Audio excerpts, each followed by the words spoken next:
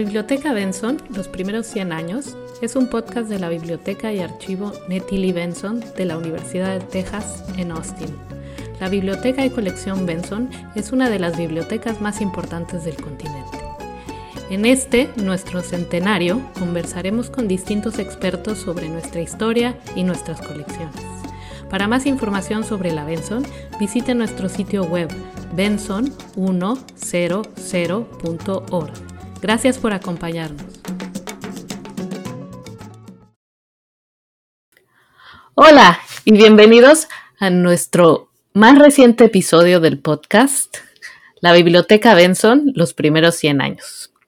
Yo soy su anfitriona, Pilar Zazueta. Hoy me acompaña mi coanfitrión, Daniel Arvino.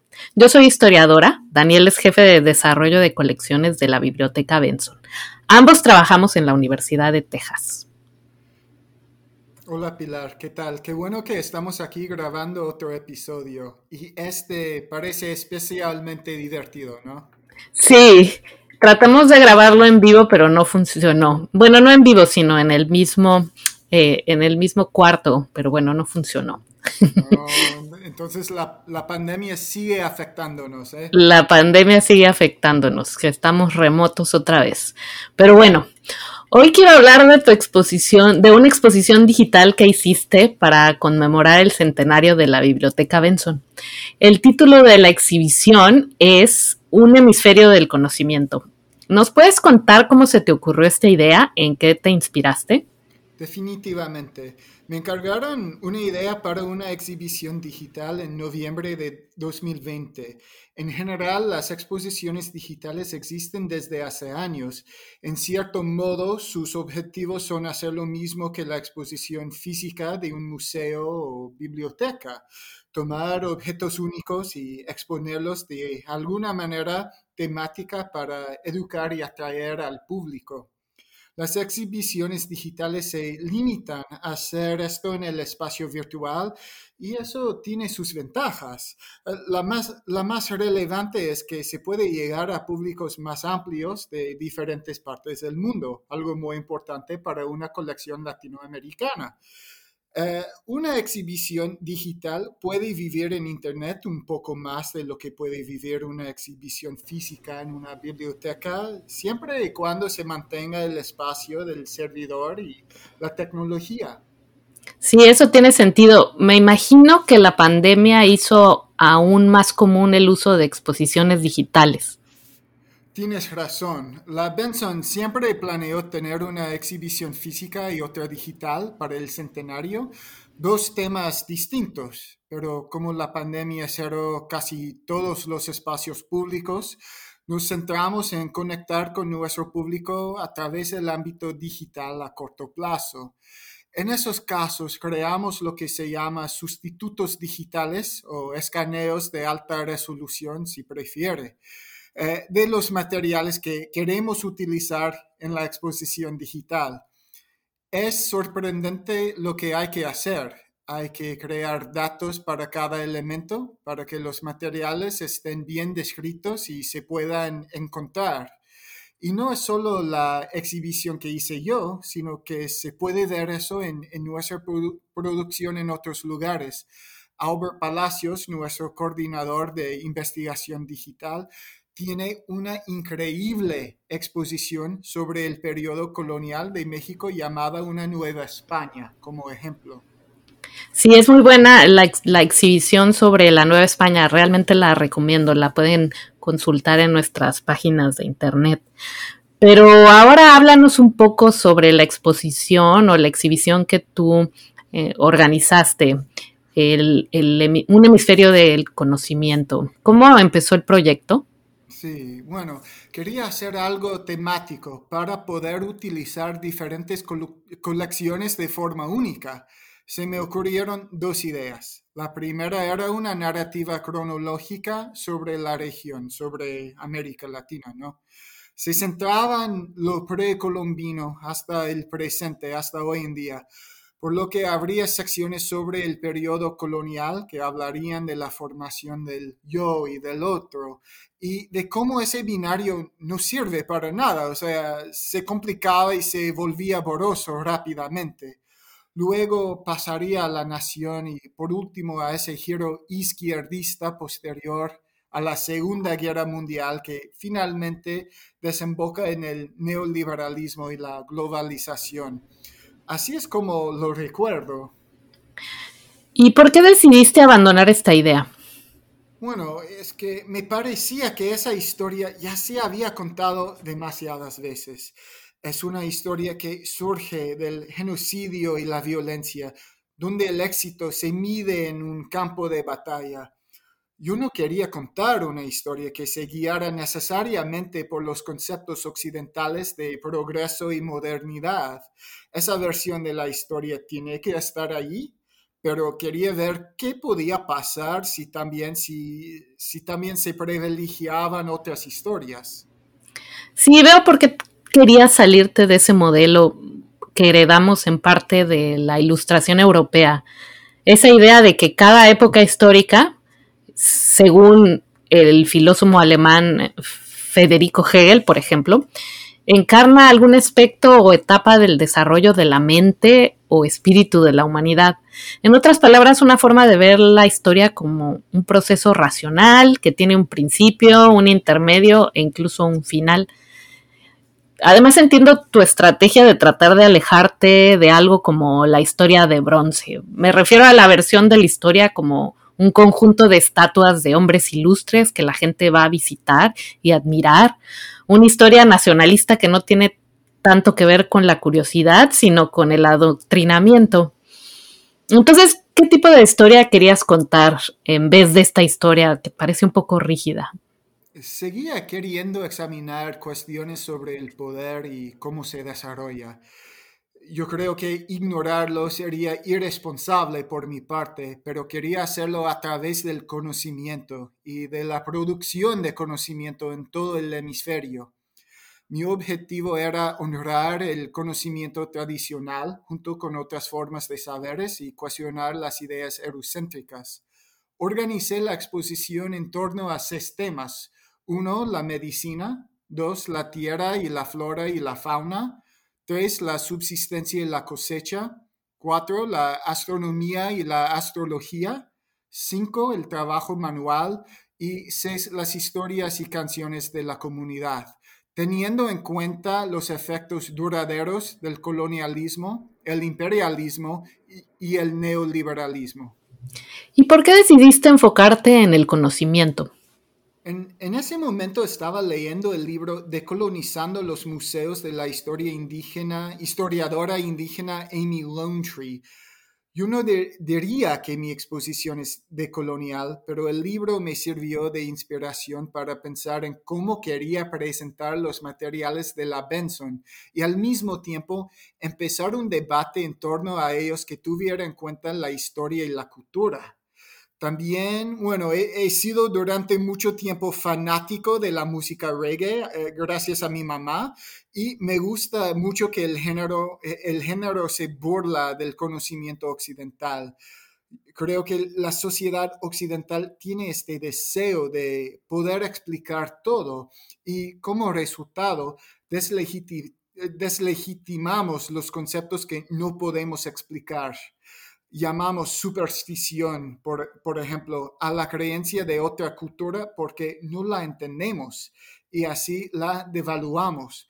Pero la verdad es que históricamente no ha habido un esfuerzo por comprender y eso ha generado ignorancia. Es algo en lo que pienso mucho porque me pregunto, ¿qué pasaría si esas diferentes formas de conocimiento pudieran complementarse en lugar de estar en oposición, digamos? ¿Sabes a qué me refiero? Sí, esta idea de las distintas formas de conocimiento conviviendo entre ellas me hizo pensar en la agroecología, que es tanto una ciencia como un conjunto de prácticas. Hay muchas comunidades en América Latina que utilizan los principios agroecológicos. Como ciencia, la agroecología consiste en la aplicación de la ecología al estudio, diseño y gestión de la producción de alimentos. Pero no se trata de un conocimiento puramente técnico, transmitido de arriba a abajo, de los expertos a los agricultores. se desarrolla más bien a partir de las tradiciones y la experimentación de los propios agricultores y comunidades. Funciona entendiendo que no hay una única forma de saber y que no se puede entender o controlar o predecir racionalmente todo en el sistema de producción. Es algo parecido a lo que tú mencionabas con respecto al reggae, ¿no? Que hay que dejarse llevar un poco y experimentar. Y hablando del proceso de creación y cultivo, ¿a qué retos te enfrentaste cuando estabas curando la exposición?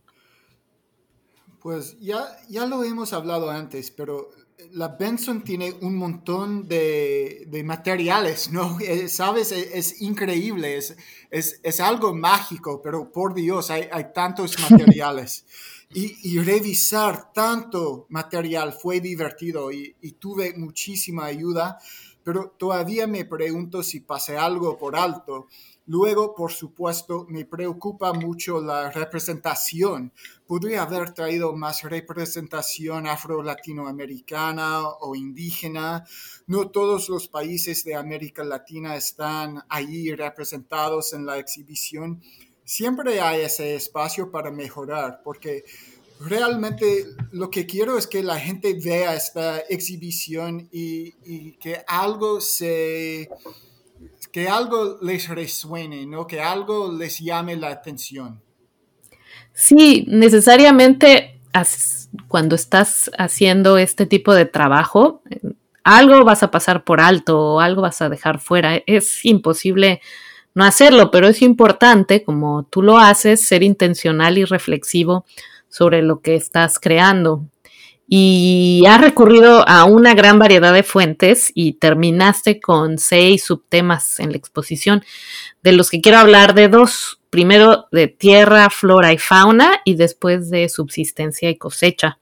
Pues claro que sí, solo tiene sentido hablar de la cosecha durante los meses de otoño. ¿Tienes algún interés personal o profesional en esos dos temas? Sí, he escrito sobre la historia de la ciencia de la nutrición en México y además doy una clase aquí en la Universidad de Texas sobre políticas alimentarias en América Latina. ¿Y tú estás también interesado en los estudios sobre la alimentación y la comida? Sí, hace tiempo que me interesan los estudios alimentarios desde una perspectiva literaria, así que para mí era algo natural hablar de la producción tradicional y las conexiones culturales con la comida, encontrarse con la producción masiva que se da ahora. Pienso en el pensador postcolonialista por excelencia, Frantz Fanon, quien señaló una definición secundaria de asimilación. Todos conocemos la idea de que la asimilación consiste en asumir otra cultura, a menudo o sea, de consecuencia negativa para la propia cultura, pero también habla de la noción de absorber o consumir los alimentos y digerirlos. Para mí es un estudio interesante del papel de la comida en nuestras identidades. O sea, somos lo que comemos, ¿verdad? Y si pensamos en la importancia del maíz en Mesoamérica, en la noción misma de hombres de maíz, que es una parte tan fuerte del sistema de creencias maya, nos damos cuenta de que la expresión tiene un valor real. La otra idea para mí es que las personas profundamente conectadas con su tierra, su ecosistema local y cualquier tipo de producción de cultivos suelen tener un conocimiento enciclopédico de estos temas, aunque no los consideremos intelectuales en el sentido académico. Yo creo que tenemos que reconocer ese conocimiento. Sí, absolutamente de acuerdo. Y en la sección sobre subsistencia y cosecha, en la exhibición rindes homenaje a la cocina local y su lucha por la supervivencia contra los designios coloniales e imperiales. Y esto me hizo pensar en parte de las historias de algunos productos, como por ejemplo la mandioca y el maíz, y cómo estos productos fueron transportados desde las Américas y adoptados como alimentos básicos en muchas partes del mundo.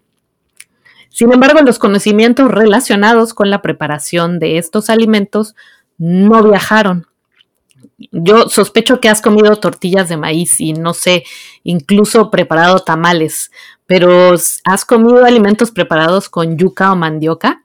Pues por supuesto la tamalada es todo un acontecimiento en casa de mis suegros cada diciembre y es un momento precioso, ¿no? Ver a tres generaciones de la familia trabajando juntas en ese caso, para mantener una tradición. Y además de eso, pues resulta que hacen los mejores tamales del mundo.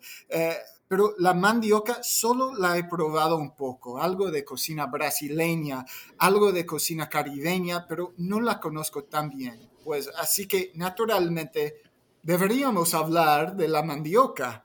Sí, y yo ahora estoy pensando en que quiero probar los mejores tamales del mundo. Sí. Alguna vez me vas a tener que traer uno. Yo te invito, yo te invito. Gracias. Pero volviendo a la mandioca o yuca, que es un tubérculo, que hay muchas variedades de mandioca o yuca, ya que es un cultivo muy resistente y sobrevive en ecosistemas tropicales propensos a la sequía. El problema de la mandioca es que puede provocar una intoxicación aguda y crónica por cianuro. El truco es que se puede comer la mandioca o yuca y sabe bien, pero si no la procesas correctamente te puedes envenenar lentamente. ¿Y cómo se previene este envenenamiento? Pues hay múltiples procesos que los indígenas del Amazonas han desarrollado durante siglos. Uno, por ejemplo, en el Amazonas colombiano, los indígenas del pueblo tucano utilizan una técnica de procesamiento de varios pasos que consiste en raspar, rallar y finalmente lavar las raíces para separar la fibra, el almidón y el líquido. Una vez separados, utilizan el líquido como bebida y la fibra y el almidón se puede hornear y comer. Sin embargo, a una sola persona le resultaría muy difícil descubrir la técnica de desintoxicación o la técnica de preparación. Se trata de una producción de conocimiento comunitario que lleva mucho tiempo y se transmite de generación en generación. Y esta producción colectiva, digamos, es lo que no viajó a otros lugares, ¿verdad? Exactamente. A principios del siglo XVII, perdón, los portugueses transportaron la mandioca desde América del Sur hasta África Occidental, pero los europeos no adoptaron ni aprendieron las técnicas de cocción y procesamiento de la mandioca o yuca.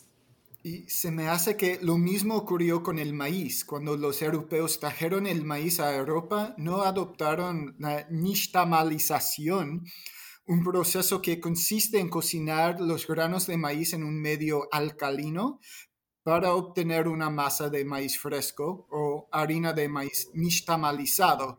La nixtamalización mejora la calidad nutricional del grano, es decir, tiene beneficios. Libera la niacina o vitamina B3 del maíz. Y se me ocurre que eso es lo que pasa en la casa de mis suegros cuando me ponen a moler maíz para hacer tamales. Exactamente, te hacen trabajar para que los tamales sean más nutritivos.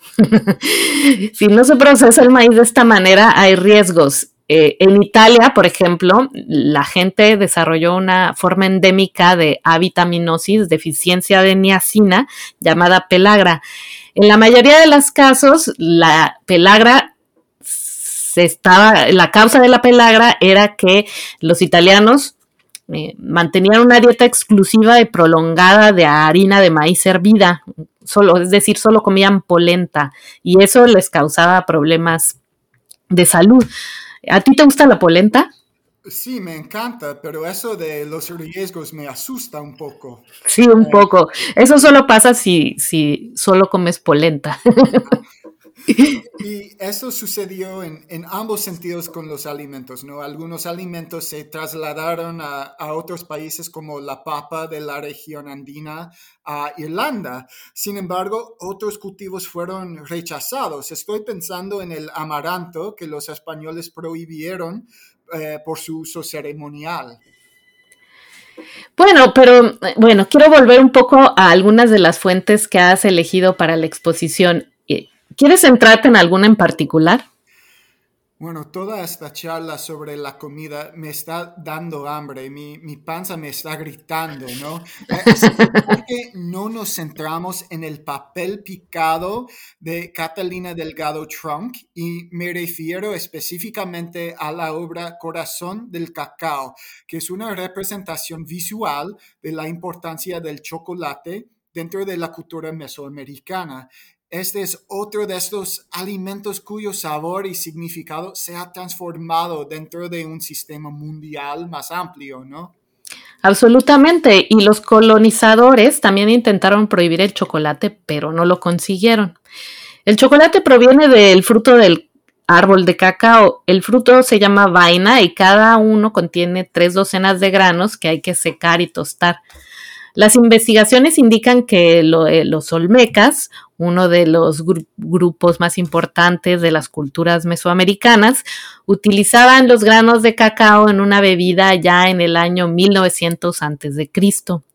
Por su parte, los mayas y los aztecas mexicas también bebían chocolate y de hecho hay pruebas que apuntan a que el chocolate se utilizaba entre los pueblos del Cañón del Chaco en Nuevo México también.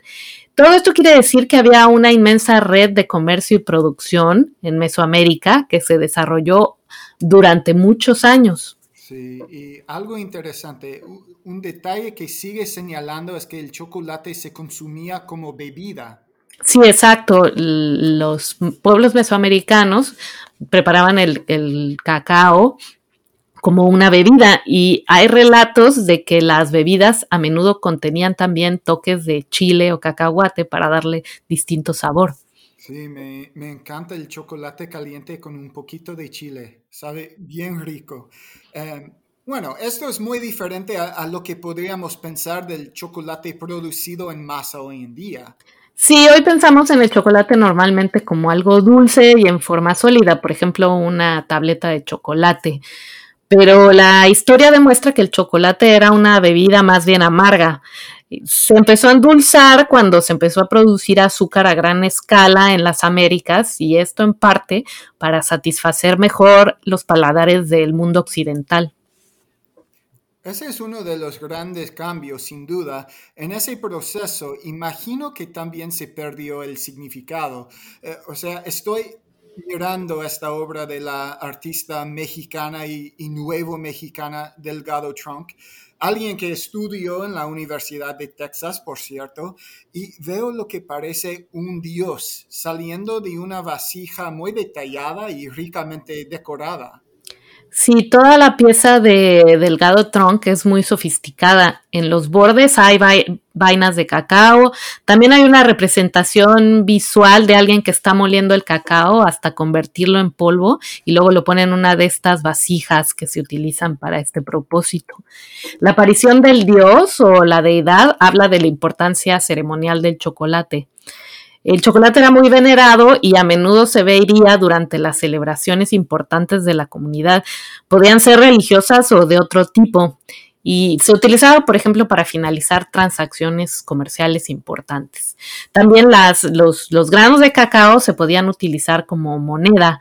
El chocolate era consumido y apreciado por todas las clases sociales entre los pueblos indígenas. Sí, tiene una profunda historia y creo que lo fascinante de los cultivos en general es que la relación con los seres humanos y ellos, esta relación a menudo abarca siglos, pone muchas cosas en perspectiva. Sí, hay que tenerlo en cuenta la próxima vez que nos tomemos una taza de chocolate. Puede ser preparada en casa o, bueno, las marcas comerciales como la clásica taza de chocolate abuelita. Bueno, pues como siempre, muchas gracias a todos por sintonizar nuestro último episodio de la Biblioteca Benson, los primeros 100 años. Esperamos que hayan disfrutado nuestra discusión sobre el conocimiento y la comida. Muchas gracias, Daniel. Gracias a ti. Hasta luego. La Biblioteca Benson, los primeros 100 años, es una producción del Instituto Teresa Lozano Long de Estudios Latinoamericanos y la biblioteca y archivo Netili Benson. En nuestra página de internet benson100.org podrá encontrar imágenes, documentos y más información para realizar donativos a la biblioteca. La música de este podcast es una composición de Hola Hola. Muchas gracias por acompañarnos.